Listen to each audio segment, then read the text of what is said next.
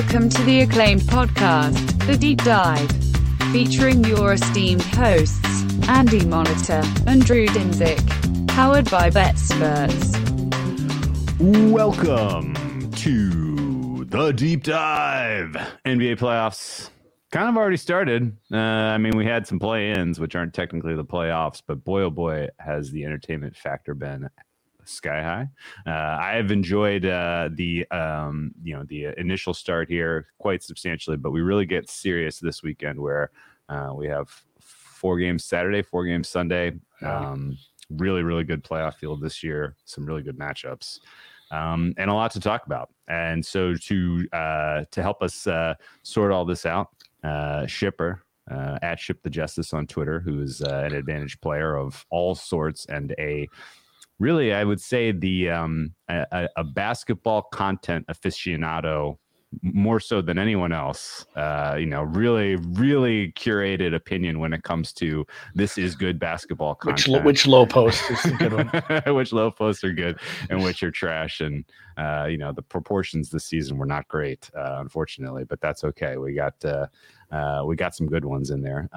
First time guest on the Deep Dive, Shipper. Welcome. Thank you, Drew. Yes, I am a low post aficionado. I tilt every single time. Like every show is terrible, unless it's Kevin Pelton, and then Kevin Pelton is incredible. Like, how is it not just Kevin Pelton every single time?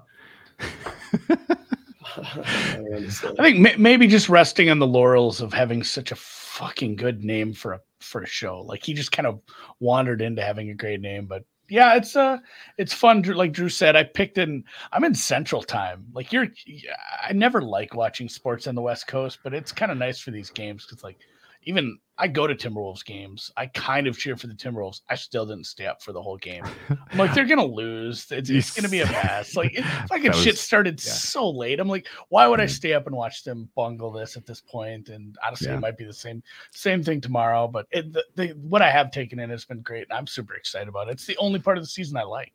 You skipped a good quarter and overtime to skip, I think, because they set basketball back a good 10 years. Oh yeah, I caught up on the tweets, or just it was brutal. You go back in the NBA chat we're in, and you go back and scroll back through the people that were live, commenting on the game the night before. It's like, ooh, it's like they're talking about a college game. So, what do you think is like the true expectation of offensive efficiency for Minnesota in that fourth quarter and overtime? Like, how many do they get? How many good shots do they get? In 17 minutes of 17 minutes of basketball. Oh, it was pulling your hair out because if they had been more physical, if they'd been more aggressive, they weren't settling for garbage looks. They probably could have gotten more whistles. Like, everybody was tweeting about the disparity of free throws and stuff. And it was like, that was self-inflicted. Like, they really and truly could have, if the refs they were willing to call it 2 ways. That was not, ref bias, in my opinion. It was literally the Timberwolves running horrific offense. And like, I get it. Like, the Timberwolves are kind of one-dimensional without all the bigs available. And so maybe that was part of the problem. They felt like this is the only thing we can do. But that was really, really rough. Before kind of getting into the playoffs, though, and kind of commenting on the state of the NBA, I just want to kind of set you up here as sort of the subject matter expert that I know that you are when it comes to basketball, because like, it's really, we do 2 pods a week all NFL season talking NFL. We could do 3 if we felt like it. We could do 5 if we felt like it. I ended up doing 5 a week with Jay for NBC all season talking NFL, just because I can do, I have enough of a base of knowledge to be able to do it. NBA is a lot tougher for me. Like, I almost can only look at it through the lens of handicapping and numbers. And I definitely don't understand the game to the degree that you do. What is your background? And would you say that in terms of just, subject matter expertise, is basketball the top for you among all the sports you play? Yeah, I mean, outside of swimming, I think swimming's going to be number one, and that's the common thread that you and I share, Drew. Is love getting in and busting out a 400 freestyle here and there. No, I played a little bit, very poorly. Can't dribble with my left hand, can't shoot jump shots. But I got into coaching kind of early. My final year of college, I coached a JV team, and fortunately we were really good. I was then the varsity coach of the same high school team. Again, we were really good just because the JV kids got a year older, and then they were good again. And then was an assistant coach in the New Zealand National Basketball League. So I kind of wanted to do it as a bit of a career. And then after, figuring out that it wasn't going to make any money unless I got lucky and got a head coaching job in the league, needed to pivot elsewhere. And through that time, I was kind of betting all the time. And yeah, that's kind of where the subject matter expertise comes from. But that being said, like I probably listen to every single episode of Dunked On of all time. I've listened to every single like I just like walk around with it in my ears like 24/7. I go to sleep with a podcast on out loud. My lovely fiance, she allows me to sleep with the with Low Post going in the background, and yeah, it's very good. So I'm trying to consume as much content as possible, even if I don't think that any of it's any good. Yeah, just always trying to learn about the NBA and about basketball in general. I know you see people. It's one of the dumb Twitter arguments where I think people just want to let people know that they read a Wikipedia article about the green lumber fallacy, but like, oh, you know so much about one sport, that's not actually going to help you. You should just grind numbers and go top down. Like, no, like legitimately, basketball is freaking complicated when it comes down to it. Like that's what I struggle with. Like especially when you get to the playoffs, and I talk to smart people, or even just Drew about like how much does the coaching matter in this series, and people like Spoon have put us onto that. I mean, we talked about assistant coaches for a bunch. Sure. Shit, I mean, we had an assistant coach right here in the show with us, but it's there is so much going on below the surface. Like, do you think the coaching helped? Like at some level, just getting you, I mean, thinking more about the X's and O's of shit like that. Yeah, definitely. But it's probably more like the opportunity to talk to some really, really smart people. Okay. Is like, you get in the league and like I really don't know that much. Like you are then able to discuss this with really high level coaches. Guys like there's a guy, Zico Coronel, who now coaches in Japan.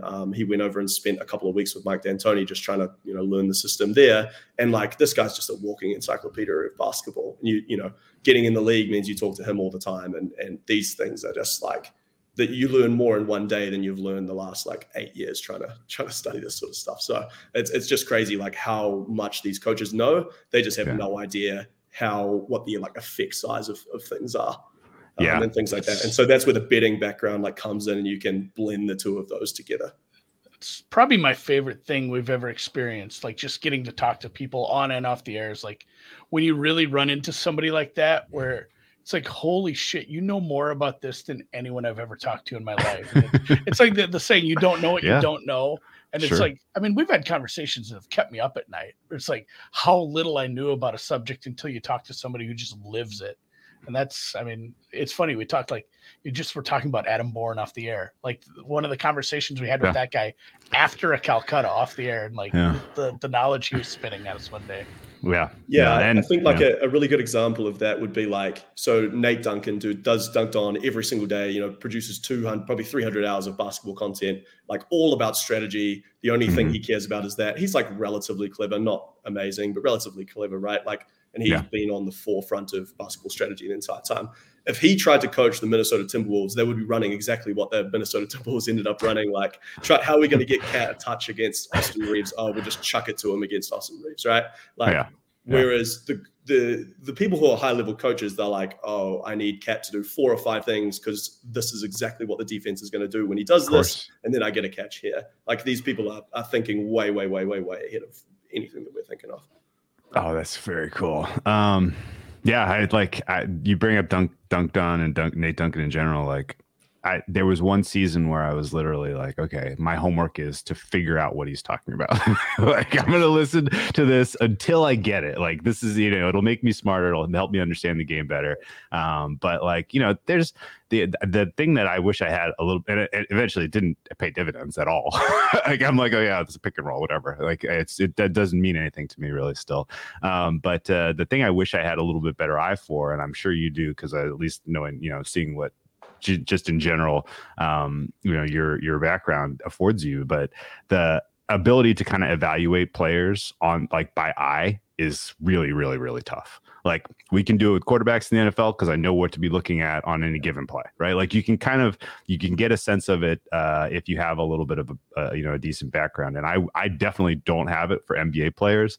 And just do you feel like at this point you can look at a guy's just contributions on the floor and you're like, okay, that guy is a this. Right. He will, his arc, his Darko arc is going to look like that. Like, he's most likely going to, grow into this type of role. His most effective role is this, and this team needs that, or this team's not going to utilize that. Like, when it comes to kind of mental model for just coming up with, player level, rating, do you know what to look at and kind of get that pretty quickly?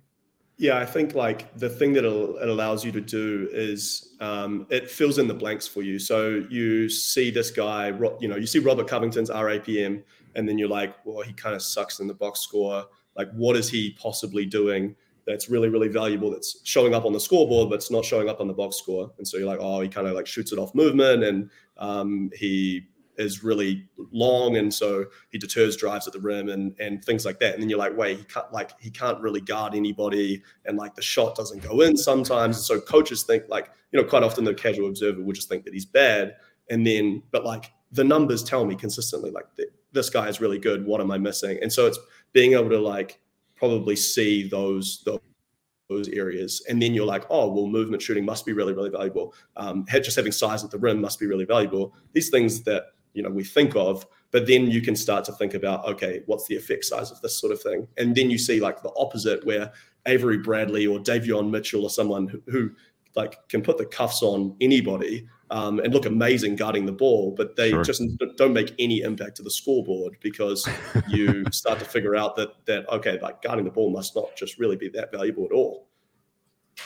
And it makes me think too, and it's so valuable and obviously it's more of if you have good information, you're going to get good numbers because of, guys sitting out, guys being injured too. But I think about like the analog to baseball pitching, and it's more of an eye test. I think Drew, you kind of hit it in football. It's more of an eye test sometimes where we can tell like this guy's not 100% because he's not doing what he's supposed to do. But you see it in baseball where it's like, this pitcher is hurt, because you can see spin rates, velocity, just, the break on certain pitches. Is there anything to that in the, these granular stats, or even the eye test in the NBA or, basketball in general, I guess, where you're like, I don't think this guy's 100% because this is what I expect from him, and it's just not happening.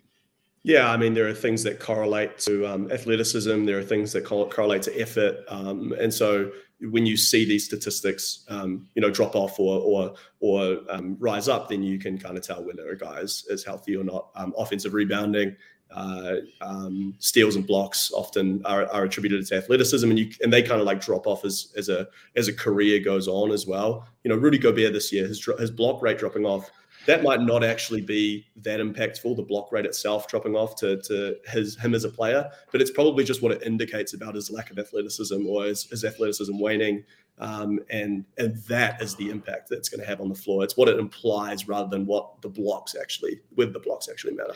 Yeah, but I mean, we only traded like 9 first-round picks for him, so it's fine. It'll be fine. Well, let me ask you: did you watch the full Thunder game last night? I did not. I was out at dinner with your friend Jay Croucher and my mutual friend Diggs, and we were actually as Jay tweeted, we sat down next to Nikola Jokic. So a lot of chat going on about how the Nuggets are going to fare this year, and hopefully Jokic just had his head down the whole time. So did Jay bring up awards markets? Yeah, obviously there was a lot of ranting about the idiocy of the voting. Well, the voting block is low IQ. I don't know what to say. So I was going to ask you about the Thunder, because it's like at different times in the game, you look at the score sheet, you're like, it was really tough to tell like if you were going to give an MVP of the Thunder for that game, like. Was probably Lou Dort, which is insane because Giddey and Shea went back and forth having such incredible offensive contributions, but like Dort really got in Ingram's space, and it was, it felt impactful in the game because for huge chunks, like the entire offense was best served going through Ingram for the Pelicans. They didn't have anything else really that was working for them. Whatever for whatever reason, Murphy just disappeared in the second half. And I don't know. I guess do you find that there are some things that are still missing when you look at some of the advanced statistics compared to, when you sit down and watch kind of a high leverage game like that and, kind of draw some opinions about who you think matters most? Yeah, absolutely. There's obviously the, if you take somebody's EPM or their DACA or whatever all-in-one number metric or even an ensemble of these, that's how things play out on average. If Lou Dort doesn't have anyone to guard, then he's probably not very valuable, right? Like he's just going to be like denying the ball to Mike Conley or something. And it's like, well, it's not really that, now the team's playing 4-on-4 and you remove their best offensive player, but he's their best offensive player by like a tiny little bit or something like that. Mike Conley's probably not a great example given. No, that's what's coming. But yeah, that's the next plan. Yeah. Like he's going to, so him denying Anthony Edwards, like how much better is it for Anthony Edwards to get the ball and try and score in isolation against a random defender than like, okay, now Dort is like face guarding Edwards and you're playing 4-on-4 with Conley and Cat running pick and roll. Like that might actually just be a better offense. He can shut down that one guy and that can be quite valuable, but it might only be valuable against the Pelicans where like they are screwed if Ingram isn't getting a catch. And then it's like not valuable against the Wolves where they have some other things that they can potentially do. So like it's all very contextual. Figuring that fit stuff out and like how much the matchup stuff is going to matter is like quite difficult because the thing is like everyone talks about matchups and I think matchups are important in the end and they're also very descriptive, backwards looking, they're very descriptive, but trying to predict it is quite difficult because you've thought of this sort of stuff, but of course the coaches have thought about this sort of stuff as well. Lou Dort's going to deny the pass to, he's going to deny a pass or whatever. So we know exactly what we're going to do to counter that. So these guys have already thought through these sort of things, and so the matchups end up being different things than what you kind of had expected. Yeah, we say that all the time when we talk NFL too. We say, hey, if two assholes on a podcast are talking about this, I'm sure Andy Reid is aware that this might happen at some point. Things like that, and and it's funny too that the context in which because I just don't. I listen to some Duncan because I like it. I think this was like 2 years ago, Drew. I was trying to take in a bunch of NBA content. It was for the bubble. There was no other sports. I'm like, hey, I want to take in a bunch of NBA content. Yeah, and I had all day. I was like driving somewhere. I listened to like 8 NBA podcasts and God, it was horrible. First off, it was horrible. Like some of the shit was just horrid. And then I asked you after like 3, because the rest queued up didn't seem any better. And I listened to some Duncan. Obviously it was good. The strategy talk. He just disagrees with how every team plays. It seems like that was the episode I listened to. But it was good. There was some good context here, but like you're talking about the matchup thing, the NBA content I take in is just random tweets I see come across where somebody's explaining why they put together like a 5-leg same game parlay. And it's like, well, based on this matchup, like Ants going over his points and rebounds, of course. And it's like, so that's the context I see in the most, and obviously probably not how you're using it. I just wonder, when you get to that point, you say like, here's how I think this works. Is like, if this defender's on Ant, if then, but the coach knows this too. Like, are you able to use previous situations with like 2 other similar teams in a situation or what like Finch has done when he's faced defenders of that ilk or a team setup like that to kind of get a feel for here's what that coach does to counter that chess move, if then, and then this is the likely outcome for the Timberwolves offense today. Yeah, like I just don't think that being in the business of trying to predict that is going to be that fruitful. Like spending that much time. Yeah, no, it sounds hard. Trying to deal with that is ever going to be that valuable. To sort of get on to like more of the main topic today, I spent some time like looking at what happened, what the difference is between regular season and playoffs, playoff games, because like, you know, the typical way that people would say to beat the NBA is, okay, you come up with your player ratings, and you have typically, this will just be an ensemble of all of the all-in-ones, and then you project out minutes, and then you have some other stuff that will go in home court, rest, coaching advantages, whatever. Like, that's fine and good, and that's all going to work in the regular season when you have these teams playing against each other. But I think if I'm going in, and this is kind of the point of this podcast, is to try, okay, how do you figure out how to beat the NBA playoffs? So it's very liquid market. It's a beast, right? Like, if you're just like taking these all-in-one ensembles, you got no shot. That's already like in the market. You're going to really, really struggle. So what are some unique things that we can think about how to go about it here? So today I was taking a look, and you know, intuition says that we get more switching in the playoffs. We get, you know, teams start to go smaller, and, you know, centers get played off the floor, blah, blah, blah, blah, blah. And so now how can we like back that up by numbers, and then what actually happens in these situations? So the long and short of it really of what it spat out was that isolation scoring increases, and then the system buckets decrease. So system buckets being guys running off of screens for threes, you know, dribble handoffs to get Tyler Hero a shot or Max Strus a shot or whatever, like that, all that bullshit, it all goes away. Like, you know, Duncan Robinson running off 3 screens, like the guy trailing him might get nailed because he doesn't know the screen's there. The coach in the playoffs, the coaches scouted that, and they know exactly what to do. And, you know, even the dumbest defenders become quite good in the playoffs, guarding man, like Dion Waiters, J.R. Smith. These guys have all gone from being like complete idiots in the regular season, and then like J.R. Smith just has the cuffs on Klay Thompson, because the stuff that Klay Thompson is like running in the regular season, you know, all this random movement all this bullshit random movement that Golden State runs just does not work in the playoffs. Like, it works when Steph is doing some stuff, but like Klay doing a split cut and hoping that a player falls asleep, blah, blah, blah, like that stuff just doesn't work. And so now, like, how do we go about exploiting that? So one, like, I kind of didn't really get to many answers when I was figuring out these questions, but kind of what I wanted to ask some of you guys is, you know, if we now know that the data shows that we're going to have, you know, centers get played off the floor a little bit, you need more switching, and you need you probably need some guys who can score in isolation. Like, how would you go about, you know, changing your all-in-one metrics or your ratings from there? Yeah, Vibes. I mean, just real quick, you know, I don't make NBA numbers. I don't bet NBA during the season. I don't want to like, because I don't want to put words in your mouth and say that, you know, the real, you know, also minimalizing everything you just said was like, it's not that just defense gets better or it's easier to plan defense because, I mean, your defensive assignment, well, I mean, a little bit, I guess. Your defensive assignment for the next half a dozen games becomes very, you know, essentially the same guy. Yeah. And, you know, but in my head and thinking to the analogs in football, defense is so reactive.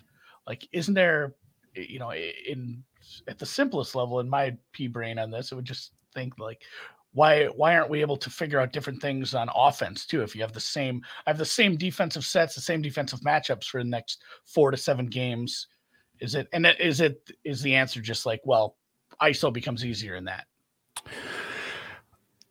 Doesn't become easier, but it becomes more important. Okay.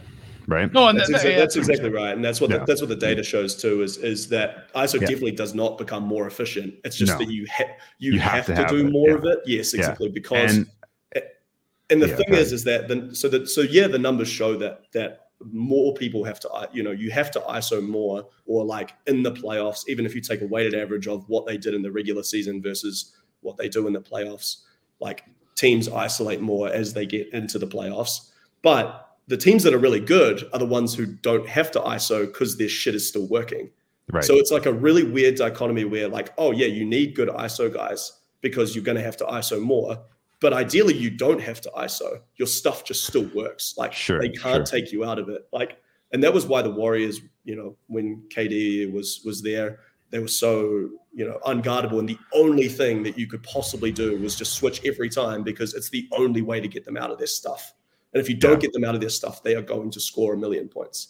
The other problem with that, and like, okay, so the other thing about ISO is that like there's some players, there's only a handful of guys that can really do it well. Well, and Drew, I mean, just question for either of you is like, is there examples of this during the regular season where it's like, hey, this was a game, because you can see it. I mean, even just casual observers like, oh, they don't give a shit about this game because it's December. But there are games during the regular season where it's like, man, they game planned, they ramped up, like they're running this game differently. You're talking like 2% maybe. Yeah, it is a small sample, number. But there are really small. There are examples of games, and it's like, is there anything to take away from those games? Yeah. When you get to playoff time, it's like, well, yeah, this team is able to get around. I guess a good example would be like if you get a 2-3 matchup in the East between the Celtics and the Sixers. They played a game right before the Super Bowl, and that was like in the 2% where they really care. Both teams really were, kind of showing their hand a little bit. I wish they'd let you know ahead of time because I would watch those ones. Well, you can still find that tape. It's out there. I know, but I'd watch it live. Like I definitely remember sitting down and watching that one and being like, oh man, the Sixers are screwed. Like if they run into the Celtics in the playoffs, they don't have answers for that or that. Like they're done. Like they're not going to be able to solve this. Cause I think of a playoff series in basketball a lot as this is a puzzle for the coach and his staff to solve, right? Like your opponent is solvable, presumably, right? Like if it's the KD Warriors, it's not, but otherwise, it's solvable. And it takes some time. The good coaches can figure it out in 2, 3, 4 games. Like you've seen it all. And then games 5, 6, and 7 just become what small adjustments can you make? What tendency breakers can you introduce? And the teams that have good tendency breakers, I think, are just teams that in general surprise in series. Teams that have more, just multiplicity. So I guess a good example is, and like, I feel stupid because I didn't make any money on this yesterday watching Thunder Pelicans, but like going into that game, I was basically like, at some point in this game, the Pelicans are going to figure out that they have to double SGA on ISO. Like they have to. Like they're going to figure that out, and then the Thunder offense is going to dry up to nothing, right? Like that's kind of the way this is going to go. Watch the first half. There was very, very, very little SGA ISO by design, because Digano maybe is a really good coach, and he was basically like, I'm just going to put this in my back pocket and save it for the third quarter. And as long as we're kind of within reach at halftime, we're going to be able to close the gap and maybe take a lead into the fourth quarter. And that's kind of exactly what I saw play out in the most of the third quarter. Now, SGA played, he broke tendency also in terms of his rotation. SGA played almost the entirety of the third quarter, set out very little bit in the fourth, and then was right back on the floor. And so it was a little bit of a caught Green by surprise, I thought. And if he had rolled out with just heavy ISO SGA in the first quarter, and then at halftime, Green can be like, okay, now we know we got to double him from here on in. Like, your basic, if we had seen a lot of that in the first half, I would have been like, oh my God, Pelicans second half, Thunder, under second half under. Thunder are going to score 40 points here, because as soon as they make that adjustment, like this game's over. And a lot of playoff games go that way. The way they bust it, I caught the last 6 minutes of the game at a bar. And the way that they busted it was they had Giddey playing center and setting screens. And so he would slip, and, they double Shea really high. And like Giddey getting the ball 4-on-3 is like a disaster for the defense, right? Like this guy's an amazing passer. He's essentially just perfect as a Draymond Green in that position. And that was just like so easy for them. And that was how they scored down the stretches. They had Giddey as the screen or the release valve. And so like, that's the thing. It's like, okay, yeah, sweet. Like we might be able to think about the first thing that happens and like the first counter that the coaches may put at it, but like the other coach is really smart and like he will figure out how to counter it. And like maybe he won't, but maybe he will as well. And so like trying to figure out these like these micro adjustments, I think can get you in a little bit of trouble, because it boils things down into one state, and you're like, oh my God, this coach has just thought of something that I could never think of. It's like when like when AI figured out how to play Go or chess or whatever, they just do this like crazy shit, and you're like, oh man, I like had no chance of thinking of that. So the game set is just completely different to what I could have expected. Yeah, and it's a couple points that you made that I can build on a little bit. You're right, 100% right, that if a team doesn't have to go there, they don't want to.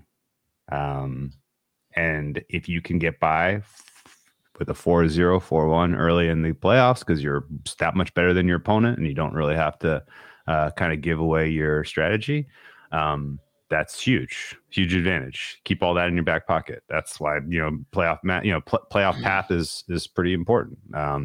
And I think, the length of the series matters an enormous amount. Game one and game, like every game of a series has like a different, this is what to expect based on the current win-loss, the current situation. That's why like they can, and I say this, like, I don't think I don't know that they will ever price this correctly, but the team that's down 0-2 going home in the first half, like, whatever that coach has got in his back pocket, every single adjustment he could possibly think to introduce, he's got to deploy it all. Like he's out of time. That's like the one. That's like the one thing I know about the NBA playoffs. Like, yeah, the 0-2 going home. Yeah, and it makes me people are like, yeah, because the crowd's giving them energy because they want to win more at home. It's like no, you don't want to go down 0-3. Yeah, no. But it makes me think, and I'm using entry point kind of as a generalized term here, because maybe by entry point, I mean, you're betting X amount on a game because you think the number's wrong, or you think that, whatever you're entering on game one, game two, like entry point being like, all right, they've solved this. I really just don't think the other coach is going to solve the other things. And the fact is, these playoff series, they become anchored to the opening numbers. Like, you're just never going to, and obviously a huge injury could change things. Durant gets hurt in one of those Warriors series and the numbers changing, but it's so anchored to the opening, or actually, the closing numbers in game one. You're not going to stray far from that. And I think you see people, I've seen smart people make really good bets late in the series because it's like, well, the market's just not going to move far enough for what we've seen. And what's happening. Total can never go down enough for some series, right? Yeah. If it starts at 235 and that gets to a game 7, like it almost guarantee you under is a plus EV bet, because it can never really get low enough to what it ought to be, as far as I can tell you. The further and further into the series that you get, the further and further it gets away from like what the like team's normal type of basketball is. And like the reason for that is, as you say, it's all a puzzle, and it just gets solved. It's like, fuck, everything's solved. What am I going to do? I'm going to isolate. I'm going to go and target their worst defender, and I'm going to try and force a switch because they're switching everything. And if they don't switch, like, we have all these counters and we're just going to score. And like the finals last year was like a really good example. And this is why the Warriors are so this is why one player is worth so much on a team like the Warriors, is like they, their best five that they had out there with Wiggins and Draymond and Clay, Steph, and then Looney, they're going Boston are going down every single time, and their only possible choice is to go try and get Steph. Like, that's it. That's the only thing you can do. The Warriors pre-switch the shit out of it. So then you only get Steph with 6 seconds to go. It's like, how efficient is this? Is it possibly going to be? And then okay, if you don't have Wiggins in there and you have Poole, now you have 2 spots to pick at. Yeah. You get it faster, and Poole's a worse defender, so you get it. It's really hard for them to keep 2 guys out of the action all the time. You're getting Poole on Tatum with 14 seconds.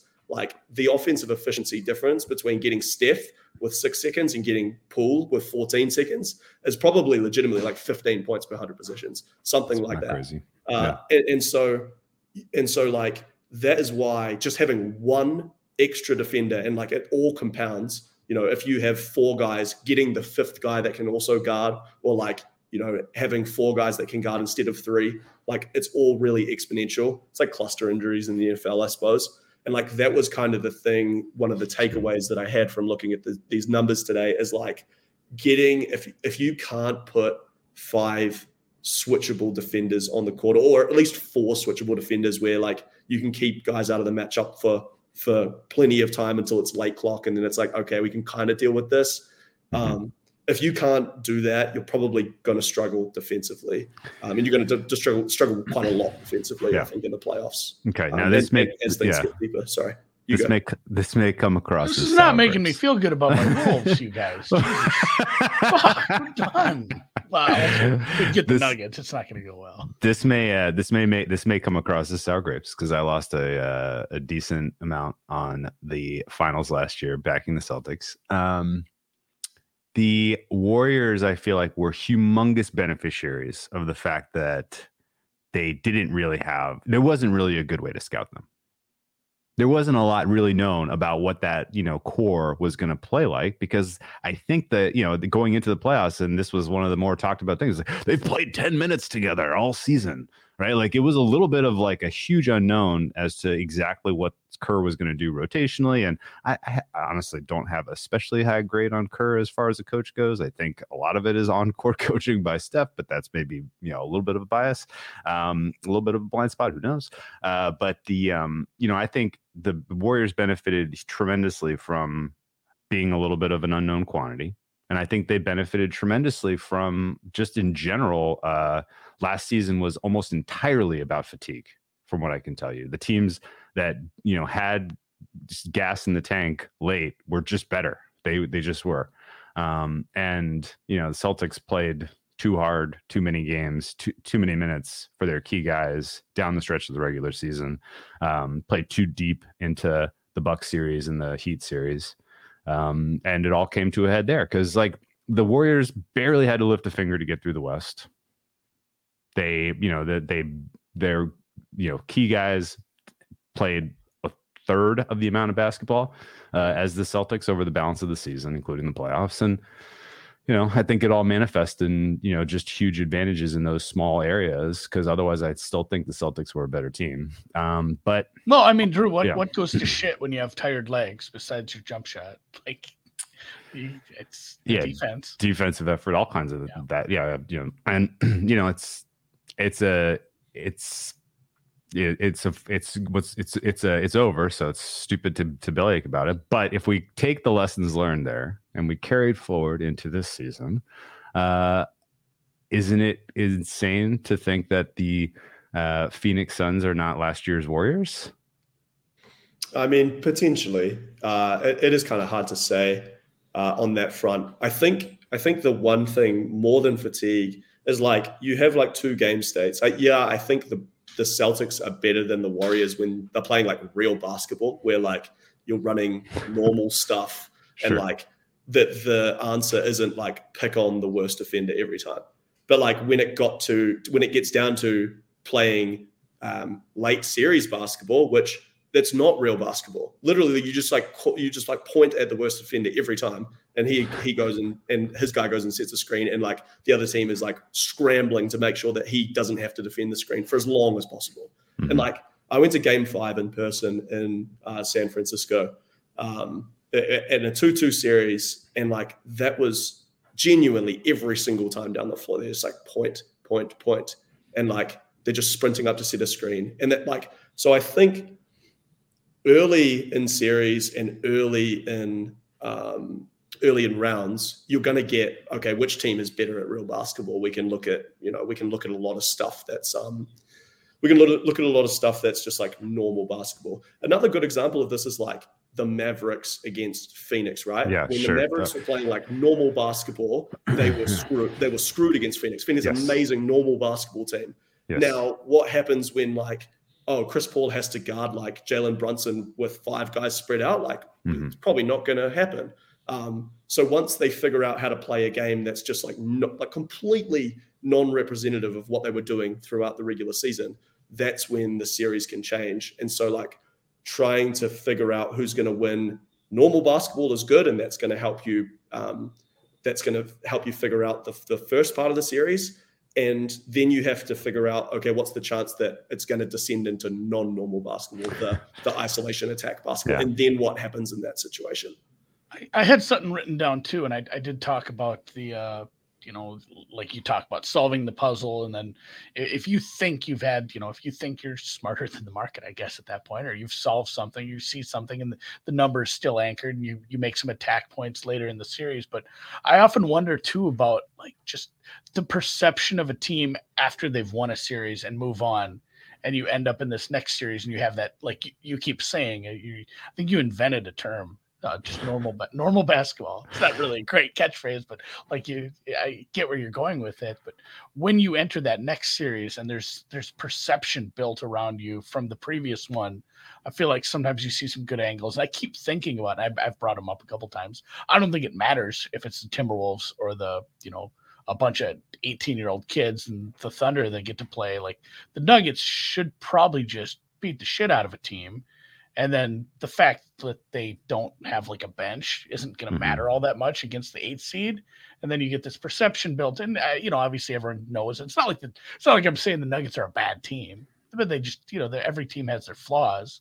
Like, is there something to that early on in the series? If you see like just, hey, they played somebody who just, it was a shitty coach. He didn't make the right adjustments. He was never going to make the right adjustments. It wasn't the right team to make the adjustments.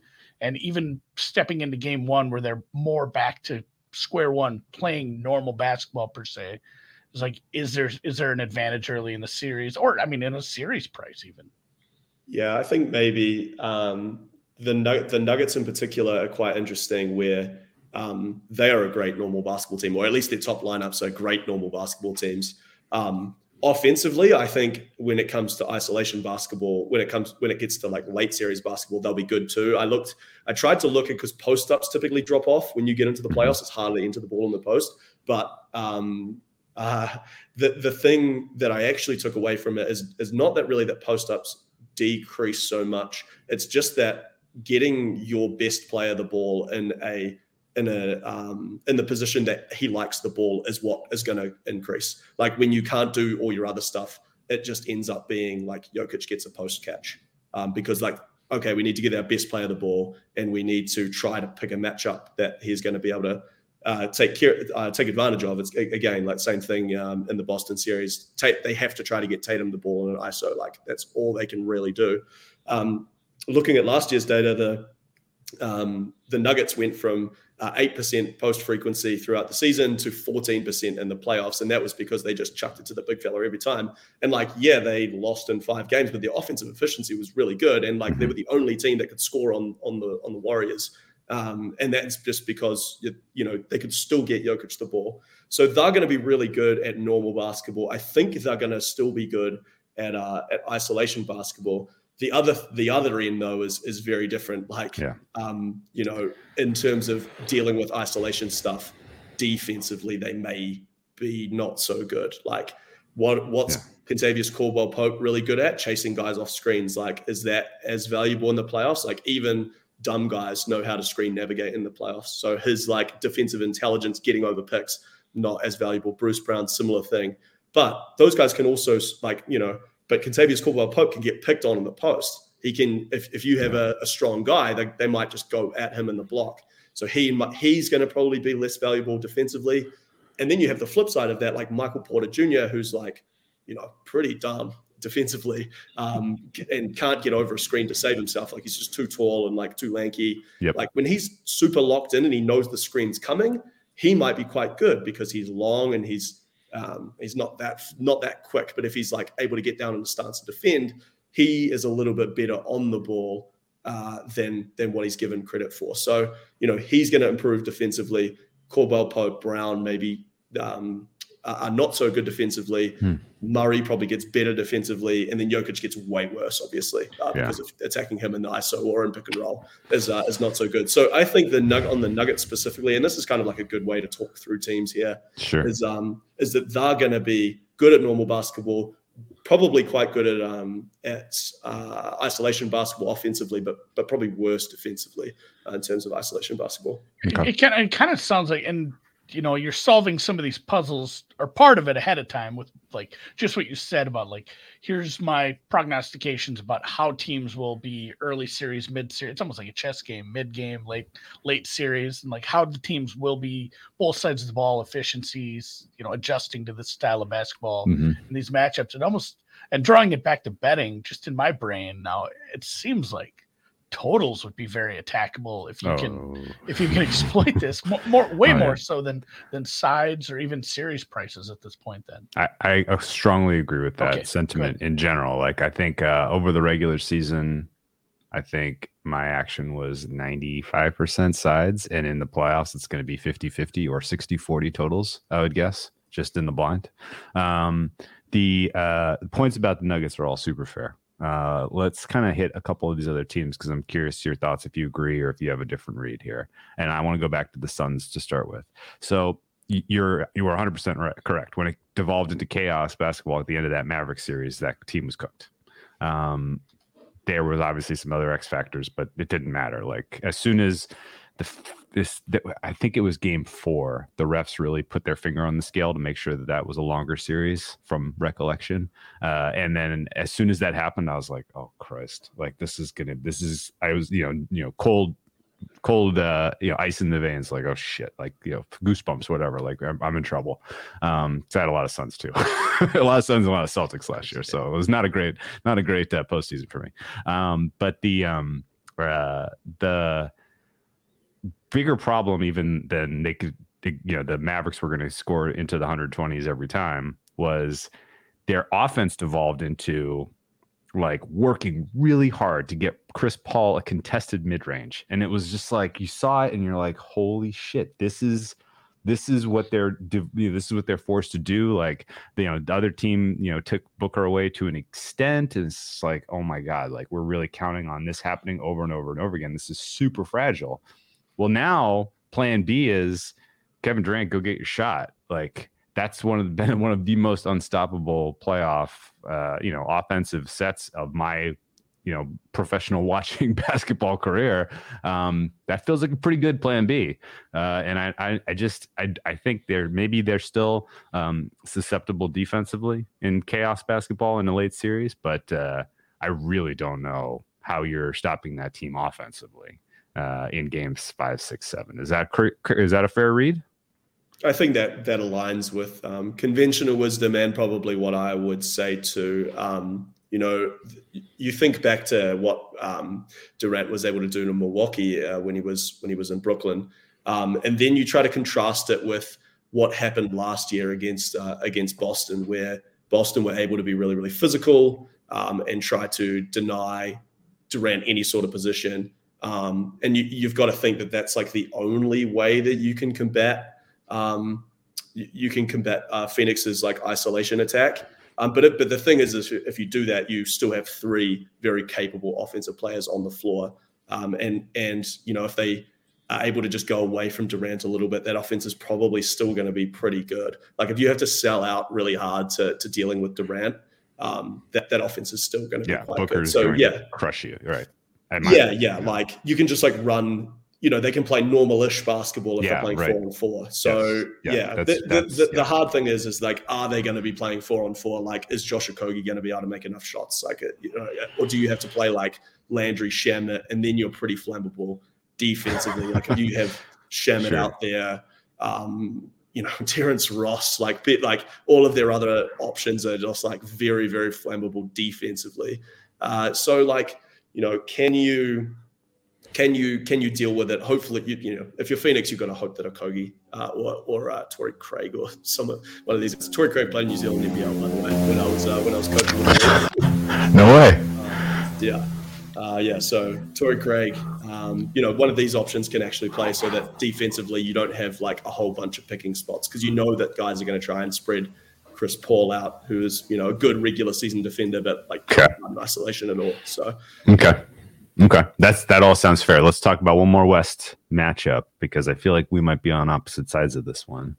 Grizzlies Lakers is interesting in a lot of ways, and I know that I look at it as If this is a short series, it's because the Grizzlies are just that much better. They are that much more, just more complete and capable, and oh, by the way, there's non-trivial injury risk that LeBron doesn't play, that AD doesn't play, that that this becomes a series of let's hope Austin Reeves can really get us through here. They're just way too fragile, and there's a realistic chance that just normal basketball Grizzlies win, in my opinion. And then if this devolves into a chaos kind of series, I look at the kind of this what people perceive as the strength of the Lakers, which is like a top 10 defense, and I think of it as a little bit Jekyll and Hyde, like against teams that don't have dynamic ways to attack you. That defense is very, very good.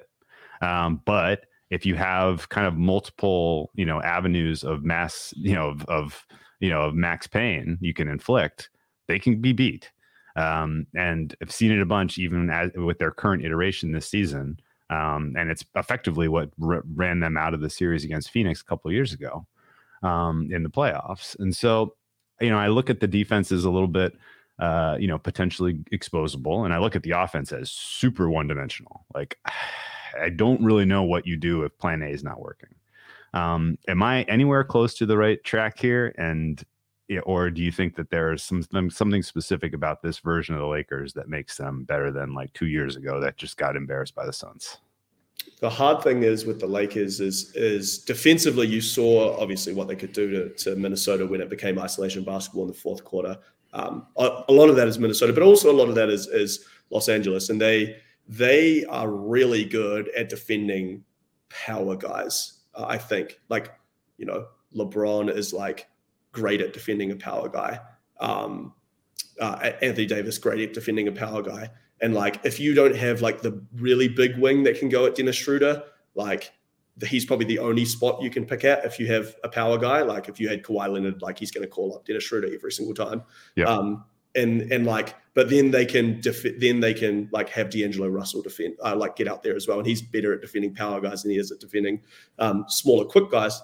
Now, if you are playing Memphis, what do you have to deal with? You have to deal with Morant getting downhill. Speed, yeah. And so like Schroeder is quite good in that situation. Like Austin Reeves is like quite good at dealing with that. Like, but which you probably have to have Vanderbilt out there, because if you have Hachimura has zero chance defending Ja Morant, and D'Angelo Russell has zero chance defending Ja Morant. So it means that you have to play Schroeder a lot, way less D'Lo, and way less Hachimura. And so like that just means that the Lakers offense is going to be terrible. If you have, no D'Lo, you have no, and you have to have Vanderbilt on the floor.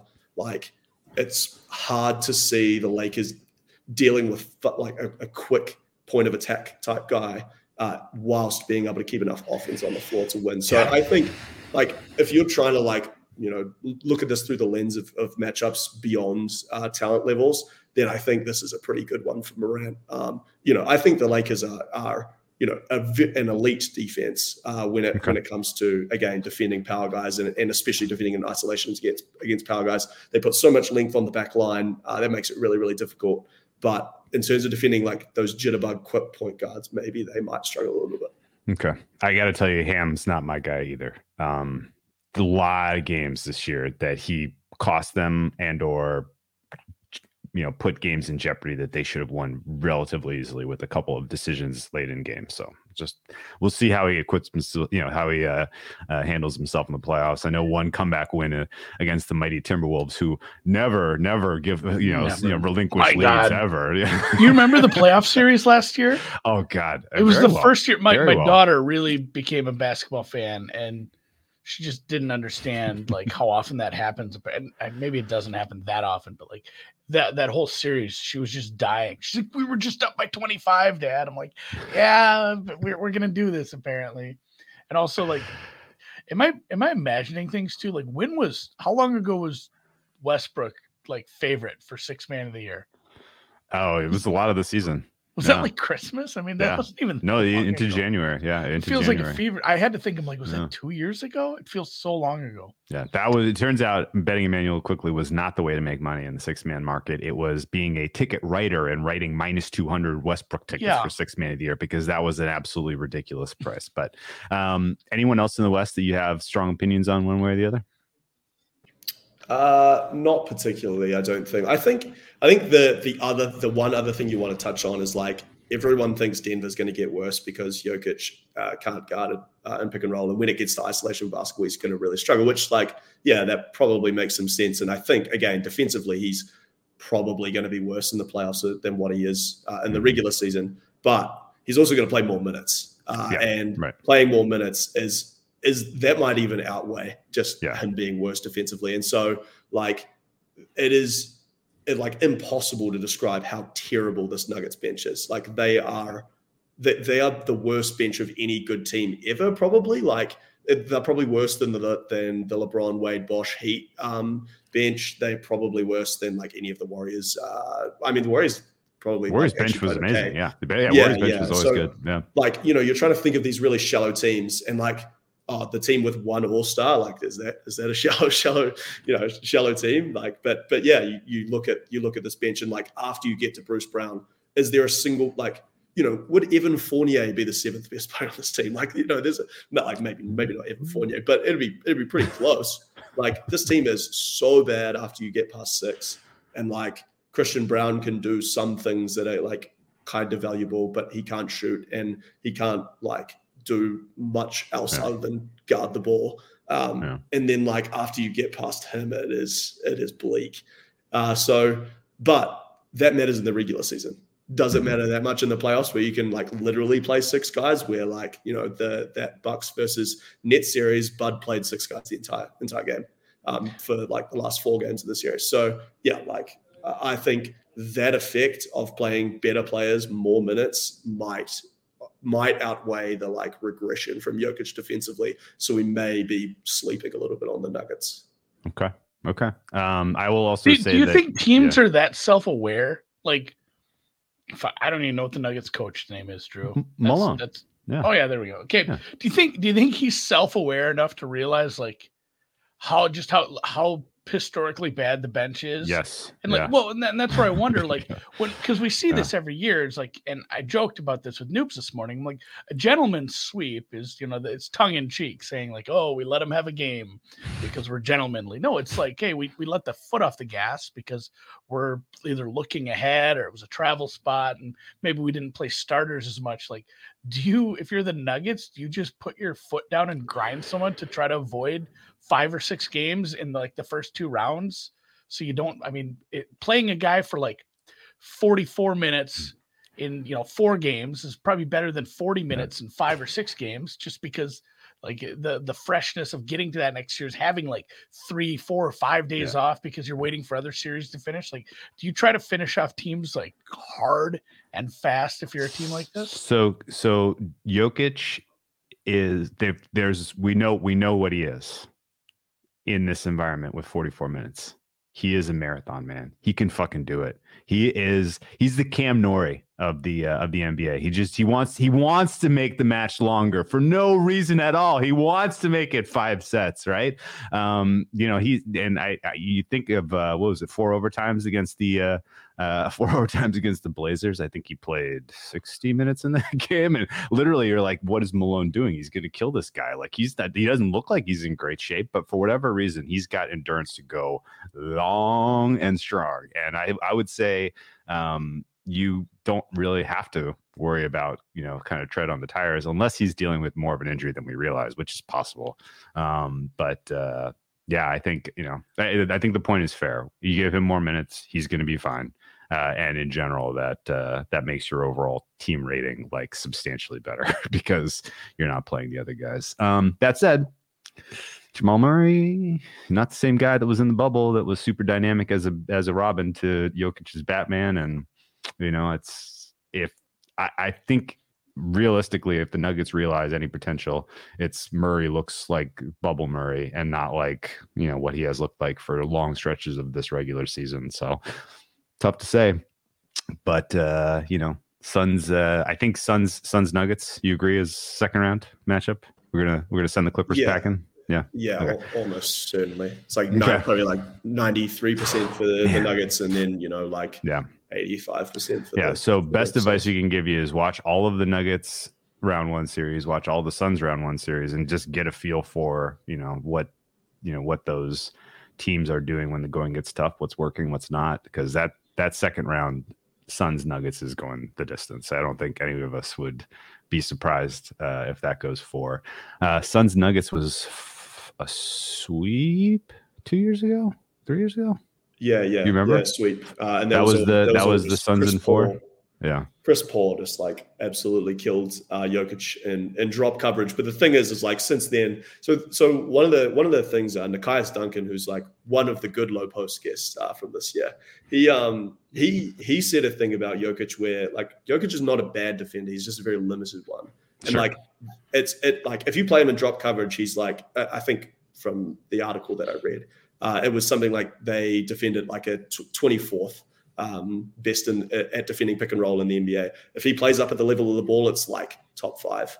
And like the other thing with Jokic is like people think that he's not the type of player to have like an on-off switch, but he's so limited athletically that I think that he has to be at full go. Otherwise, they just like stink. And so like I think there's something to them having the best defensive rating in the club's the last 2 years, because when he is full go, then and like the other players are like trying so hard to help him, like they're actually like a pretty good defensive unit. So yeah, like again, I do think they're going to get worse in the playoffs defensively, but there are scenarios for sure that are actually fine on defense, because Jokic is just like a lot better than what people think he is.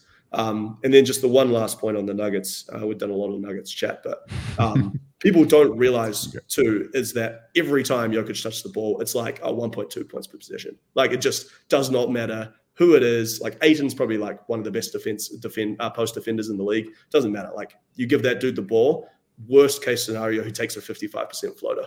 It's kind of like Durant, right? Like, Durant's going to get a pretty good shot. Jokic is going to get an even better shot. Like he's going to hit Aaron Gordon at the rim for a dunk. He's going to hit Michael Porter Jr. for a 3, or he's going to take a 55% floater and then probably get the offensive rebound like 15% of the time. So it just like every time he catches the ball, it's like an amazing position. Absolutely amazing position. I love that point. And just to kind of close the loop on 4 overtime Jokic, he played 64 minutes in that game, turned around the next game, and they lost. They turned it on the next game. In my side just hearing that. He comes out the next game and he had a 38 minutes on the floor, triple double. He was the player of the game clearly, and kept the Nuggets in that series. Ultimately, they did not win because Game 7 was a rock fight, and they lost the rock fight. That was one where I think the total closed in the 215 range, and 196 points were scored in that Game 7. So this is something just to keep in the back of your head. And I think we've kind of colored in the lines enough about why this happens that we can move on a little bit. Anything interest you in the Eastern Conference, or are you mostly geared up to watch the West? Or just your like betting strategy in general? Like how do you think staking should be employed going forward? Like game by game, series by series, a little bit of everything. Is it small? If you have an opinion, if you think the market's wrong, like. It's like shit. It's still early. We haven't seen the adjustments. The chess match hasn't started. Like it should be smaller entry points early and bigger once we know, or heavier on series prices based on this, that, or the other thing. Like how does the strategy get employed here? This for 2 months. These playoffs take forever. It's awesome. Yeah, I think like you need to think about the efficiency of the market to some extent. Like the game by game market is obviously going to be more efficient than the futures market at this point. And so, at any point really, like just there's more money traded in the game to game market. So, if you're looking to leverage a position, you're trying to do it in the least efficient market possible. Like that's kind of my betting strategy in every area, like the NBA. takes up a very small percentage of my betting turnover, whereas like really shitty markets take up a huge percentage of my betting turnover. And so, if the thing is that, if you're right, you're obviously going to get paid a lot because you can bet as much as you want into some of these games. Yep. I mean, really any of these games. And so, can you, if you have some relatively strong conviction, and you also can you need to figure out like the best way to bet it, obviously. Often the game-to-game prices won't be perfectly correlated with the series prices, because of how things will like progress over time, and like some people can predict those better than others, but then B, just because like futures prices don't move with the market 100% of the time, right? So like you have some chance of picking off something that is not correlated with the game one move or anything like that. I think there are some like traps to watch out for though, like the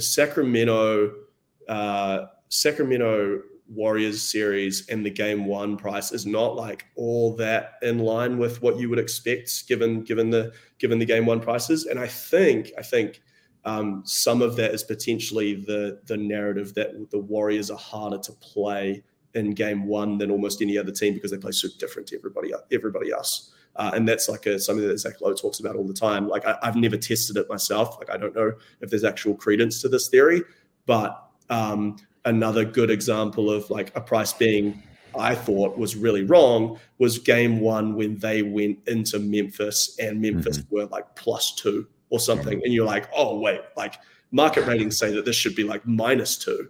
Yes. Like this is ridiculous. And so I think possibly someone influential out there thinks that the Warriors are better in game one than what the rest of the market does. This is the future. That's kind of the cherry on top too, because should have won that fucking game. Yeah. The question, because the question is the relationship between the futures price, whether it's the series price or maybe even to win the conference or the whole thing, and the game by game stuff. Like you said, there's not a perfect correlation. Not only because they're individual markets and they might have liabilities, long-term liabilities one way or the other, but like sometimes there's just such asymmetrical outcomes on certain games, especially early in the series. But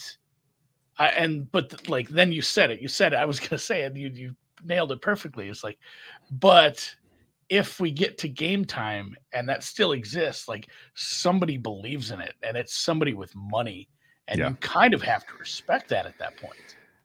Some of it though is just market is anchored, right? Like, the game 7 Trailblazers, Trailblazers and Nuggets, like that should have probably been 205 or 204, and it's got stuck in the teens because the game 1 was like. Well, and that's fair. I'm talking more. Early series. I think late series. Okay, that obviously that's changes. fair. That's fair. Once you have the information, you've learned a lot. The market's learned a lot. But early series, like if something is, severely skewed in that relationship, is it always just somebody is backing that with cash? Yeah. Let me kind of pitch an early series question then and see if you guys agree or disagree. So if I come up with a fair price for Nets at Sixers, it's not 8.5. It's a lot lower than that.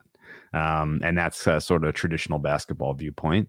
And if you sim out what is the 7-game series, if this is a fair between these two teams, I am nowhere close to Sixers -1,000 being a fair price for that series. Does that mean that, and I'm not, I guess I should look at the other side of the coin. I'm nowhere close to Nets +700 being fair. Did I bet that? No. I don't think that's a very good bet because I could see end of game sort of, kind of crunch time playing out quite poorly for the Nets. And the situation arises where, these games are competitive. They're covering big numbers like that, but they lose in 5. Like that wouldn't shock me at all. They could lose in 4. It wouldn't shock me at all. Like the Sixers are just that much better when it comes to crunch time that, and the Nets don't have an ISO answer really at all. Like if that's final 2-minute basketball, like that's probably not going to score unless they get, there's just somebody just, guts up and makes a shot. But, it's so basically, I think better off, even though I have a bigger edge by the numbers on Nets series 7 plus 700. Like it's way, way more advantageous to take on Nets plus 8.5, in my opinion, in game 1 and go back to the well in game 2. And then, they're going to be small dogs at home in game 3, take them in that spot. Like, I think I'm probably just going to end up betting Nets game by game under the assumption that it's going to be a short series. The Sixers are going to dominate in crunch time. But at the same time, it shouldn't be an 8.5 point spread. You have any kind of read on if this is a realizable strategy? Am I thinking on the right track, or am I ultimately going to get fed my lunch by MVP? I think you're in your own head, man. No, you've thought yourself in a circle. I think like that follows the logic that we've been talking about, is that there are two possible game states, and yeah, like if they're going to play real basketball, if the two teams are going to play real basketball, then yeah, like maybe the Nets are a pretty good bet. Like, but once it becomes not real basketball, then good luck to the Nets' offensive rating in isolation is going to be pretty bad. So yeah, like once it devolves down to that, and it has to devolve down to that, like Doc Rivers sometimes makes or misses adjustments. Sometimes he plays the wrong players. But like the other thing I think, just sorry to deviate again, the other thing I think about this, and like I kind of don't know how they fucked it up last year, but they also have Daryl Morey in the front office and some really smart people. Like they make the coaching adjustments. The difference between the playoffs and the regular season, I actually think coaching matters. The individual coach matters less in the playoffs than in the regular season. And it's because it's the coach and it's the front office who are doing all the scouting and feeding the like what they should be doing with the lineups and who they should be attacking and what they should be doing. It's not always just the coach. The coach just has to implement the game plan. Whereas in the regular season, the coach is coming up with the game plan. Daryl Morey is scouting somebody, and he's at the slot. You'd never sit down with the whole team and be like, all right, we gotta break this down and really figure this out for when we play the Hornets again in 3 months. Yeah, Yes, exactly. I know. I took something entirely different away from that. I took away from that Daryl Morey should bear more of the scrutiny for Houston and Philadelphia struggling in the playoffs than James Harden should, because you should be scouting a little better here, buddy. What's going on? Just more like he definitely needs. He needs to bear some of the blame for DeAndre Jordan playing over Paul Reed or whatever. It's important that Rivers makes these decisions, but like Daryl Morey can also tell Doc Rivers to like get fucked and not play him. He's his boss. Like it always comes down to the boss. And like these dudes, these like front office dudes are so smart and they think about so many things, even more so than the coach, because the coach has to think about a whole bunch of other things. And so like when you have the organization, it's the whole thing is looking at this one problem. They're going to figure out the answer to the problem. Whereas like if you just have the coach figuring out the answer to the problem, the smart ones figure it out and the dumb ones don't figure it out. Yeah. And so that's why I think in the regular season, it's kind of more important that the coach. Okay. Am I being crazy to say that the Sixers front office is going to look at this series and be like, okay, let's not fire many of our bullets. Let's get into the end of the game with one possession, and then we'll just win.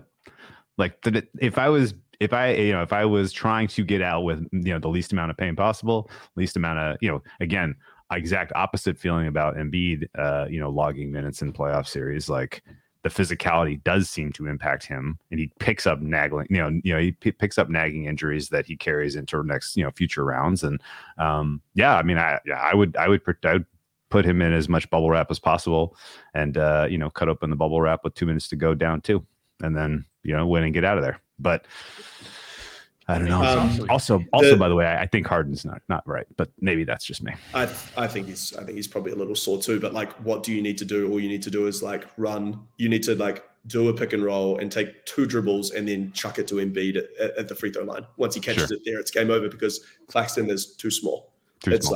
So and this is another thing where when you have really, really good players, then the other team, it forces the other team to not just be like, oh, this guy's a good defender or he's a bad defender. It's this guy's a good defender against speed guys. This guy's a good defender against power guys. This guy's a good help defender. This guy's a good on-ball defender, whatever. And like with Embiid, Claxton is probably like maybe like a top 5 defensive player in the entire league across the regular season. Like, is he a top 5 player defending Joel Embiid? Absolutely not. No chance. Who's number one defending Embiid? Probably, yeah, Ayton maybe. Ayton Ayton is so strong in the post. Yeah, that's a good call. That's a really good call, actually. And like Brook Lopez gets like munched by Embiid. Like they're just so, I just don't think that Claxton's going to be able to do all that much against them. Okay, interesting. Any controversial opinion here. Not a Donovan Mitchell playoff guy. Knicks aren't very good. Like they're not as good as their record. They're not as good as like being any kind of a veiled threat to win the East. Do you remember that 2-week stretch though, where Knicks fans were insufferable? Oh, surely, yeah, for sure. Oh God, it's fun. It's like when the Mets win the championship in April. Thibodeau's got some tricks up his sleeve. He's got some. He's been around the block a couple times. This is relatively new. Award market fuckery. Jesus. No, I think there's a case for the Knicks solving the Cavs over the balance of the early part of this series and making this longer than it has to be, and maybe even stealing it. Some of this is kind of postulating that Randall gets healthier as the series goes along, and some of this is postulating that Thibodeau realizes he's got to get Barrett the hell out of there as the series goes along. And I just think that if you have a closing 5 in games 5, 6, and 7, that doesn't include Barrett and does include a healthy-ish Brunson, Randall, and quickly, like the Knicks look live to me over the balance of this series. They may not cover game 1, game 2, just because standard basketball would tell you the Cavs should win those games. Well, do you still fuck with those markets though, Drew? I mean, the limits and liquidity are going to be shit compared to everything else, but we used to have a lot of fun with these. Oh, sure. Over 5.5 games, over 6.5 games. For sure. Well, no, I think those are fun markets to attack. I think you let the Knicks get their brains beaten in games 1 and game 2, and then you come in on some ridiculous prices for the Knicks to come back and win that series. I don't know. You have a read on how those teams match up? Yeah, I don't have a super strong opinion here. I don't know whether Donovan Mitchell isn't so good in the playoffs. Offensively, he's been incredible. Surely, yeah. Playoff series, and the teams have produced really well offensively with him. The other thing I think is if you're going to trap Donovan Mitchell, Evan Mobley is kind of the perfect guy to be your release valve. Donovan Mitchell and Darius Garland's ability to pull up 3-pointers is what unlocks Evan Mobley as an offensive player. He's not that good of an offensive player if he, has to just fill in the gaps and be a 4-man who kind of shoots threes and stuff. He's kind of bad at those things. But if he catches the ball on the short roll, he's got amazing feel. He's a good 1-dribble play, can finish at the rim from there. He's really good. The other thing is that on the other end, I think talking about Randall, Evan Mobley's built in a lab to defend Julius Randle. Julius Randle's strong and stronger than Mobley, so might knock him back a bit, but really struggles with length. And the other thing, he's a bit of a bum slayer to me. If Randle can't get on the rim, then he is just going to take these step back mid ranges, and that's not gonna work. So I think from a matchup perspective, I think Cleveland's going to roll there. Cleveland is the analytic darling, the team hiding in plain sight from a net rating perspective. The other thing is that Evan Mobley should have won Defensive Player of the Year, in my opinion. Yeah. He leads the league in defensive RAPM, and the reason why he's not going to win is because A, he's on Cleveland, so no one really cares, but B, his defensive EPM is bad because randomly defensive EPM doesn't adjust for 3-point shooting luck, and teams shot 39% with him on the floor and 32% on the bench. So yeah, I think Cleveland are going to roll in that series personally. Okay, so I remember pretty clearly a handful of games that really mattered for Cleveland this year in the regular season. Maybe the best example was right after the All-Star break. They played the Nuggets, and they were the better team that day. They were all the advantages you thought they would have. They had them, and it didn't matter. When the going got tough, those guys just wilted.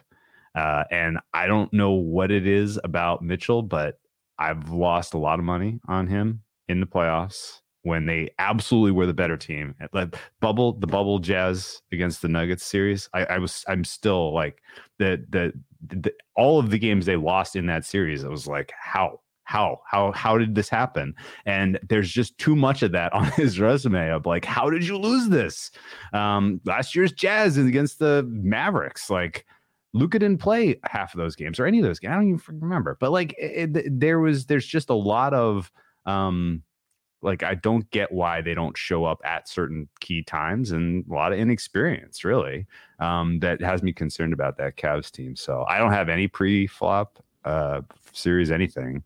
I agree with the current. Actually, I think I didn't realize it was a 5.5 point spread. I think that should actually be a little bit bigger for game one if this is just a routine basketball handicap. But I don't know, something about them kind of spooks me, and all your points are fair, but I think the thing about Donovan Mitchell is he's been bad on defense in the playoffs.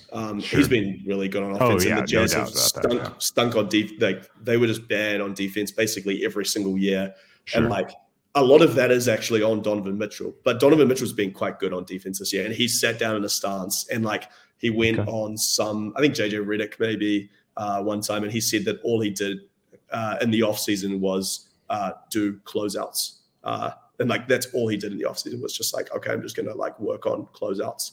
And I think defensively, he's going to be somebody who's going to take it a lot more seriously this year. And so I don't think that they're going to combust on defense. And so that's kind of why I think offensively he's been really, really good basically every playoff series. So yeah, if he can guard, he should be pretty okay. Yeah.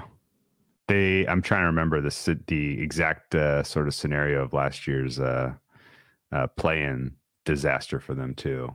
For Cleveland, they were just like, they were banged up, and like they were a terrible team. I have no idea how they won so many games. Really, like the first part of the season when they had Darius Garland and Colin Sexton. Well, no, Sexton played like a tiny little bit, but when they had Garland on the floor, they were like pretty good because they had somebody who could dribble. Garland went out for a bit there, and they like panic traded for Rajon Rondo. It was because so Rubio and Garland were both healthy at the start of the season. They won a bunch of games at the start of the season, and then once they didn't have anybody who could dribble, they were terrible. And then Jared Allen got injured, and so their defense was terrible because Evan Mobley was too skinny to play center. So I think like last season is like not a great way to look at the Cavs. I think, I do think that the Cavs are kind of a bit of a sleeper. Like, can you really see them beating Milwaukee? Probably not. But like, they have 4 like fucking good basketball players, and then they suck after that. Okay. The other thing about them in this, and we'll move on, but like they were so underwhelming on the road this year. Bickerstaff, I like, but I worry about him as a playoff coach for whatever reason. The organization overall, I don't know if he's got the support he needs to problem solve, puzzle solve, whatever over a playoff series. So yeah, I'm buyer beware on Cleveland. Who's buying Cleveland? Like a lot of people buying Cleveland. I guess. Yeah, I don't know. A lot of people trying to. Yeah. They steamed a ton in that series. I get this. I get the series, I guess. I thought you meant for the East. No, sincere people with sincere opinions would say Tier 2 is Philly, Cleveland level after Tier 1, and they're not. And like I don't buy that really, but like would I be like absolutely stunned if Cleveland didn't make the conference finals? Like, I'm gonna have to do. I suppose like depends how like much work absolutely is. Would you be more surprised if Philly beat Boston or Cleveland beat Milwaukee? Because I would be more surprised if Philly beat Boston. No, I'm the other way for sure. Okay. I think No, yeah, the Bucks, I think the Bucks. Sorry, you go. Why are we shooting? Do you trust the Bucks? The Bucks are interesting in that they haven't had really like, have they ever had an amazing playoffs? Like, they beat some pretty bad teams on their way to winning the title, and like they like rolled over Phoenix in the finals, but Phoenix like were they that good? It was game 5 was very much in the balance. If that goes the other way, that's probably Phoenix in 6. Yeah, and the thing about Milwaukee is like, you know, the thing that a lot of people say is like transition basketball is not as valuable in the playoffs, and like the study that I was doing today is that transition frequency doesn't actually go down really at all, and transition effectiveness doesn't really go down at all. But the final 4 teams, Golden State, Boston, Dallas, and Miami, they all basically barely ever got out in transition in the playoffs last year. So like maybe at the highest levels, it matters a lot, matters some more. Like, you know, does it matter where Giannis is just going to kill again, you know, the Bulls or the Heat in transition? Like they don't know how to wall up against them.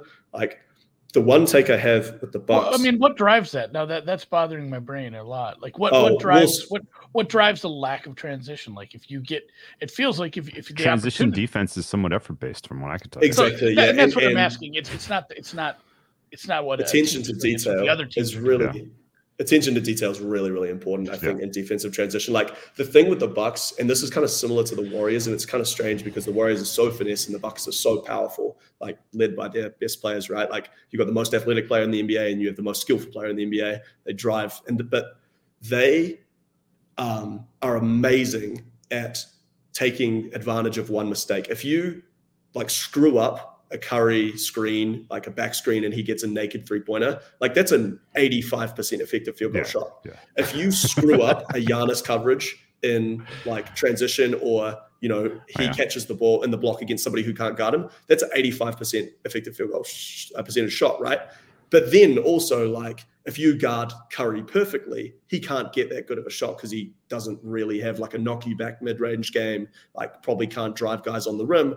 Same thing with Giannis. Like if you have a guy who can stonewall him, like what they end up doing is he just like sprays it for a 3-pointer, and someone else like shoots a contested 3. And so like the difference between good defenses against the Bucks and bad defenses against the Bucks has like a way wider impact, and it's the same thing with the Warriors. I think if you perfectly defend the Warriors, they can't really score that much, but if you screw it up, and the amount of times that you do screw it up, then it's like absolutely deadly.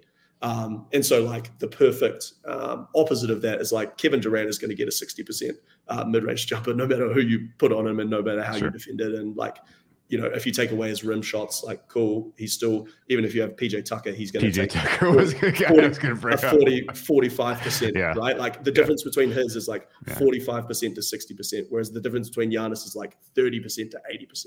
So the Bucks look really dumb if you defend them perfectly. It's like, what the hell are they doing? But every time you screw it up, they score. So I think they are kind of like bum slayers a little bit, and I think at the highest levels, I think Boston are going to beat. I think Boston. You can say boomer bust. They're boomer bust. Yeah. For sure. It's funny too. Like you answered it an hour ago.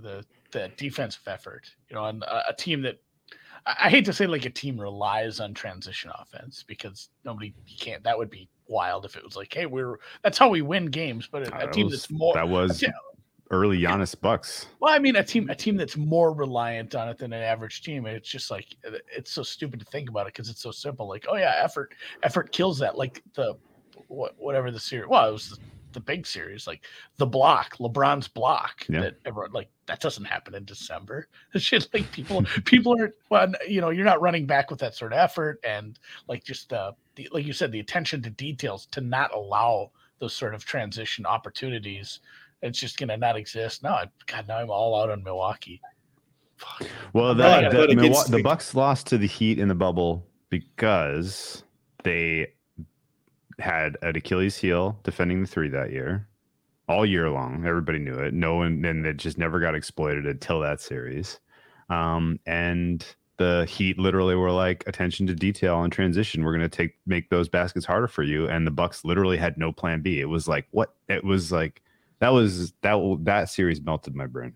Well, that's the thing. Like those coaches look so stupid, right? Because everything that's worked all year is like, oh, you know what? Like Brook Lopez, if you have him in drop coverage and the guy tries to take Brook Lopez again, like it's a 40%, less than 40% shot. Whereas like if Tyler Hero comes off an Adebayo handoff and Adebayo nails you on the screen, like Hero's naked for a 3-pointer, it's like 65% effective field goal. So they're like boom or bust on defense when they were playing drops as well. And so that like, it makes you look like really stupid. And then when you score, you're like, oh, the other team just screwed up. Like, oh yeah, but like Bud probably put them in a pretty good position to be able to score there. So I think like Milwaukee, at least previously, were that ultimate boom or bust team.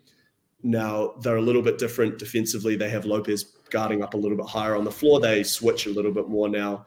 And then on offense, they mix in a lot more Drew, Giannis, or Middleton, Giannis pick and roll, where like that can kind of beat even good defenses a little bit because Giannis is catching the ball closer to the basket and he can get like a better shot. So they've become like less boom or bust, but still I think against the best defenses, they're going to struggle to score. And then against like really good offenses that can bring Lopez quite high out on the floor. And Horford is like a kind of Lopez killer. Horford is probably like pretty good against him. You know, like any Boston or Golden State or series like that, I think is gonna be pretty difficult for Milwaukee. Okay, is Drew Holiday one of the last underrated players in the NBA? I actually used to think he was a little bit overrated. That like it kind of didn't show up in the in the plus minus defensively. Like he's amazing at guarding the ball, and like he's a guy in the playoffs that's like more valuable because of his ability to guard multiple positions. But he's not someone who like is an amazing help defender. So I think like he's now properly rated. I think his defense is actually like his offense has gotten way better recently. He's like still makes like all these dumb decisions, but he's gotten way better offensively. And then the final piece about the Bucks is that they have a lot of different pieces that they can put out there, but like, is Javon Carter going to play instead of Grayson Allen or whoever? Like their offense is quite good with Grayson Allen's out there, but then like if it's not Grayson Allen, then who is it going to be alongside Lopez or like really their big four, like Lopez, Giannis, Middleton, and Holiday. Oh, I suppose Pat Connaughton is the guy that's like really important there. You want me to kind of blow some? So I did this experiment just because I was curious for the Lauri Markkanen SGA most improved discussion.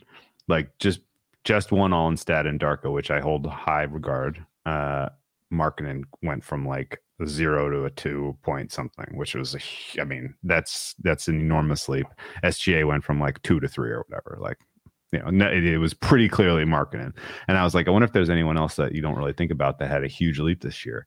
Drew Holiday went from like 3 to almost 5. And 5, as far as Darko goes, if you don't know what I'm talking about, you're like in rare air there. And he only got 3 votes so far for second team All NBA, 4 votes for fourth team All NBA. Like he's probably not going to make an All NBA team. Like that's kind of wild to me. I haven't kept up with most improved. Who's winning that right now in the Markkanen, but it's very few votes counted, so it's tough to say. Yeah. I think it's pretty done. I think Markkanen's going to. Oh, he's up 13-2. yeah, it's pretty. It's only 15 out of 100, but that's a big. It's like getting the early returns from like New Hampshire or whatever in the presidential election. But it's what it indicates about the rest of the votes is that those 13 are probably. I mean, the 15 are probably pretty predictive. The thing about Drew being a massive improver this year, you can see a lot of that comes offensively, and like a lot of that is because he's handling the ball in pick and roll rather than Middleton. And so like, that diversifies their offense. They get to do more pick and roll, but like when it's bread and butter time, he's probably not going to be handling the ball. Like if Middleton's healthy, Middleton's probably going to be the guy handling the ball. So like is this improvement this year actually going to be sustainable because he's going to be playing a different role? No. Basically, him and Chris split, and exactly. They diverged. But in terms of DPM right now, Drew Holiday is like 5th, 6th in the league. That's unbelievable. Anyway, Boston Celtics. Let's end here. I thought we could go the whole time without. No, we got to talk about the Celtics. You, as a Celtics supporter, I see you wearing your Marcus Smart shirt, and you got the the Celtics on the wall there. Something about the vibe with this team this year doesn't feel great. I gotta say, I don't love the way that Missoula has sort of been exposed as a coach down the stretch, but at the same time, like they kind of proved what they needed to prove earlier in the season and then just, coasted. And so they should be more rested. They should be more playoff, just have more bullets in the chamber for the playoffs. What is your read on the vibe of the Celtics? And do you think we're going to get to, say, mid-May and people are going to be like, holy crap, this is an all-time team, and crown them already? They have like an absolutely sick team. When you look at it, like Malcolm Brogdon being the 7th best player on the team is like, oh my God, that is absurd. That's the amount of talent that they have is crazy. But like, I think the main thing that it boils down to is like, is Jason Tatum like really that good of an isolation scorer against like who can he pick at, and like is that going to be a viable enough strategy in like the last 2 rounds of the playoffs? Jason Tatum trying to score in isolation against the other team's worst defender. I don't think he's added that much from that perspective this year. And so like that definitely worries me. I still think their crunch time offense is like quite concerning. Defensively, I think they're going to be like amazing. I think they require the other team to have some picking spots, and like we saw with the Warriors last year, if you can put 4 good defenders and 1 like passable defender out on the floor, I think they're going to really struggle in isolation. If you can only put 3 and there are 2 picking spots, then they're probably going to be okay. That's probably the main thing I think for the Celtics is who they face. Playing normal basketball, the best team in the league, and it's not close, I think. Well, maybe not close is a little bit of a stretch, but I think playing normal basketball, they should be, at least a 1.5 point favorite on neutral against everybody. Okay. The data from the regular season would tell you this is now like rare air offensive team combined with, we know at full strength, they are a defensive nightmare. I mean, the ISO stuff about Tatum is a very fair criticism.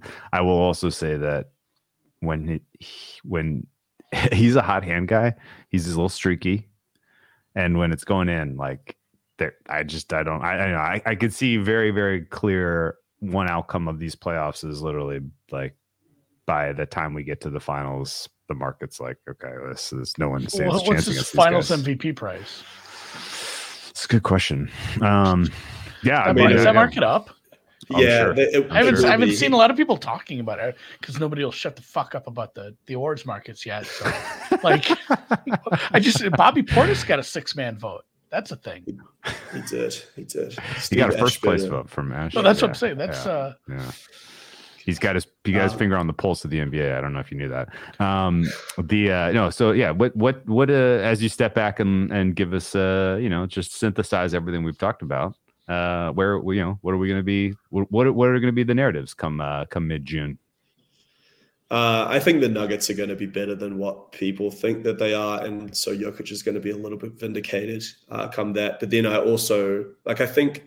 think Boston are going to be the team out of the East who are really good. But then there's also the scenario that like Phoenix walked to the title too, and it's like, oh my God, yeah, of course they were the best team. They have like you just got to wonder though, like at what point Chris Paul's decomposing corpse holds them back? Because the West has a lot of like, what if Anthony Edwards.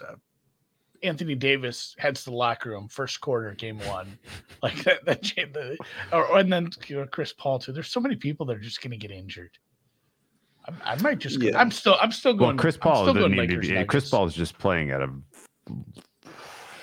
pretty poor level. Well, he's also due for an injury. It's been long. The other thing is that his backups suck. So like Chris Paul might not be that good anymore, but like he's still like better. He's got to be out there. Yeah, like the other dudes who have to play. So like, yeah, they betting on Phoenix is, you talk about like picking up pennies in front of a steamroller. Like yeah, like the payout's a lot better than these minus 1,000 shots or whatever that we're consistently talking about. But like you have to dodge a lot of injury risk with Phoenix. Phoenix is maybe possibly the most injury prone contender of like the last while. Definitely the most injury prone favorite that we can think about in the last few years. That's a fair point. I put my final four together then, Drew. What do you got? Cleveland, Philly, Denver, LA. And by Denver, LA, I mean Denver Lakers. Oh, you couldn't have Denver Clippers, I guess. I think I'm most jacked. Like, I just hope something fucking stupid doesn't happen. Like, I want Sixers Celtics. I want to watch that. I want that to go 7. I think maybe that's my only wish. I don't have any hope for my real futures. I told Noops this too. I have some futures on like the Hawks and from like preseason for some reason at a big number. I feel like there was some like Durant rumors or something that gave me. I ended up. Was there a Durant rumor to Dallas at some point preseason? So then I had a bunch of like I put them in different times too. So it was the buttons with the cash out button. So then I had all these Dallas futures. So when they got Kyrie, they actually got equity. Like it was like $1.09 on the dollar. And I asked somebody, I'm like, I should just cash this out now, right? He's like, yeah, you're getting your money back. Like, please do this. So I guess I'm glad that happened. But otherwise, I'm just cheering for the Hawks, I guess, if I want cash. Doesn't seem like a good way to financial freedom. I wouldn't say so. Are you sitting on any futures? We didn't really talk about that, Drew. I asked Shipper. I don't. I got some Nuggets and some Celtics at like what is like those are good. Market price. Yeah, but like they could win, but like they're certainly not. I wouldn't. Would I make them again right now? It's like maybe. I don't feel amazing about them. Well, I mean, but if they're better prices than current, you can be a little happy. No, they're about where like the Celtics price is better than what it currently is, and the Nuggets price is worse. So we'll see. I got some Grizz. Grizz is good. Yeah, I got some Grizz with some good numbers. I did have some Lakers too when it was like Kyrie might go to the Lakers because I thought in my head I'm like that's like the one motherfucker who could like lock down Kyrie's crazy and make him good. So I bet some Lakers at like 30 or something. That's not great. I got Grizz to win the West, which has got some equity, not a lot.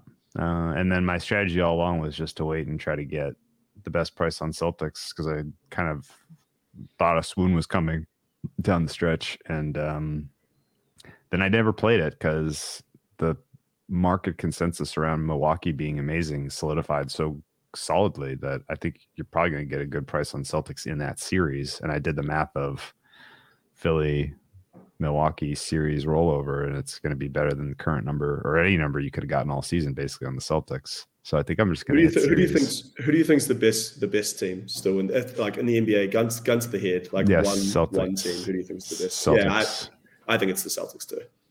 I have Celtics 1, and then I have Celtics 1, and then I have a whole mess of teams kind of in the who's second best. I think Phoenix is the only. Well, I mean Milwaukee you could potentially say, but I think Phoenix is the only other team you could potentially say is could be better than the Celtics right now. Yeah. The injury risk is scary with them for sure. And Chris Paul, just in general, not being an effective playoff player this year is very scary for them. But it may not matter. Like he might not have to have much of a role. So. Fuck it, I'll be a Celtics fan. I need to have a future that has a chance. I just hate that whole city. The roads are too skinny. The tunnels are dumb. There's a bay right in the middle of it. Food was good. What's the current number on the Celtics? It doesn't matter. Price doesn't matter if they win. 322. Yeah. 322 for what? Bucks being shorter than the Celtics in the futures market is kind of crazy to me. I have the Bucks closer to my fair on them is closer to 5-1. Well, isn't that just plus 285? That's a product of having Philly on their side, isn't it? Yeah. That's it. Like the Celtics are probably better than Milwaukee, but the path is quite a bit harder. Yeah, my series fair for Celtics Bucks is going to have Celtics favored, and almost certainly they'll open dogs, unless something crazy happens. I would guess. Yeah, right? that would seem to. Yeah, yeah. I don't know. I could see the Celtics being favorite. Like, especially given that they have to go through Philly to get there. Their rating can increase like relatively largely. So yeah, I could see the Celtics opening favorite in that series. Yeah. I will tell you this: last year, injuries, fatigue, all that stuff in the playoffs tended to, I thought, diluted and kind of made the playoff product a little worse. The West especially was not especially, it wasn't very fun last year. The fact that we went through the regular season this year and there was such an emphasis on lightening the load on these guys should create a really, really good product. So I think that kind of being a little concerned about injuries and stuff may not ultimately matter much. Like we could see some, the good teams kind of just get through, be healthy and really impress. How many good series are you like truly excited for? Nuggets Suns. Suns is big. I was going to say I named one. There's probably one in Bucks, the West. Celtics is. I don't know if the Lakers just keep it up and like Davis is good, on both ends, and he's not hurt. Like Lakers with a deep run. Those are fun series no matter what. Yeah. Lakers Memphis is like by far the best first round, or by far the most interesting first round series. I think. Yeah. I don't know that I'm starting to accumulate quite the little Grizzlies position here against the Lakers because I'm not anywhere close to this current market still. Which I think is I think that's the right opinion. But yeah, like would I be stunned if the Lakers win? No, absolutely not. No. And the longer it goes in the series, the less great I'm going to feel, surely, because I think there's a big chunk of outcomes where Grizz win relatively easily. Yeah, if that doesn't happen, then I'm going to be like, okay, now I need some coin flips to go my way. It's not going to feel great. But the as great and as entertaining as a Suns Nuggets series is going to be, I don't know that I'm going to bet a lot of it, right? So there's kind of a split here where it's like the best series might end up being like the ones where, they aren't actually that entertaining, but I just feel like there's a huge edge. Like the best series last year in the playoffs was the Celtics over the Nets. Like that was fucking awesome. Like the rest of the playoffs after that was, things went sideways on me, so I didn't really enjoy them. But Heat Philly knowing it that Embiid broke his face was pretty. That was pretty incredible. Yeah, that was pretty incredible. Yeah, that was a lot of fun. All right, well, let's wrap up here. Great job. Thank you for your time. Appreciate it. And best of luck in the playoffs. If people want to track you down on the old twitter.com machine and be entertained by your Coke can. Yeah. Yeah, hopefully I won't hurl any abuse at anybody. Of course. And if you come across any Rorts, slide them into the DMs. We're all about the Rort shopping. So the rest of the summer is going to be interesting, no doubt about it. Yeah, I mean, I'll after we log off here, I'll be stopping thinking about the NBA for a little while, and I'll be thinking about New Zealand basketball, which is that's the real good stuff.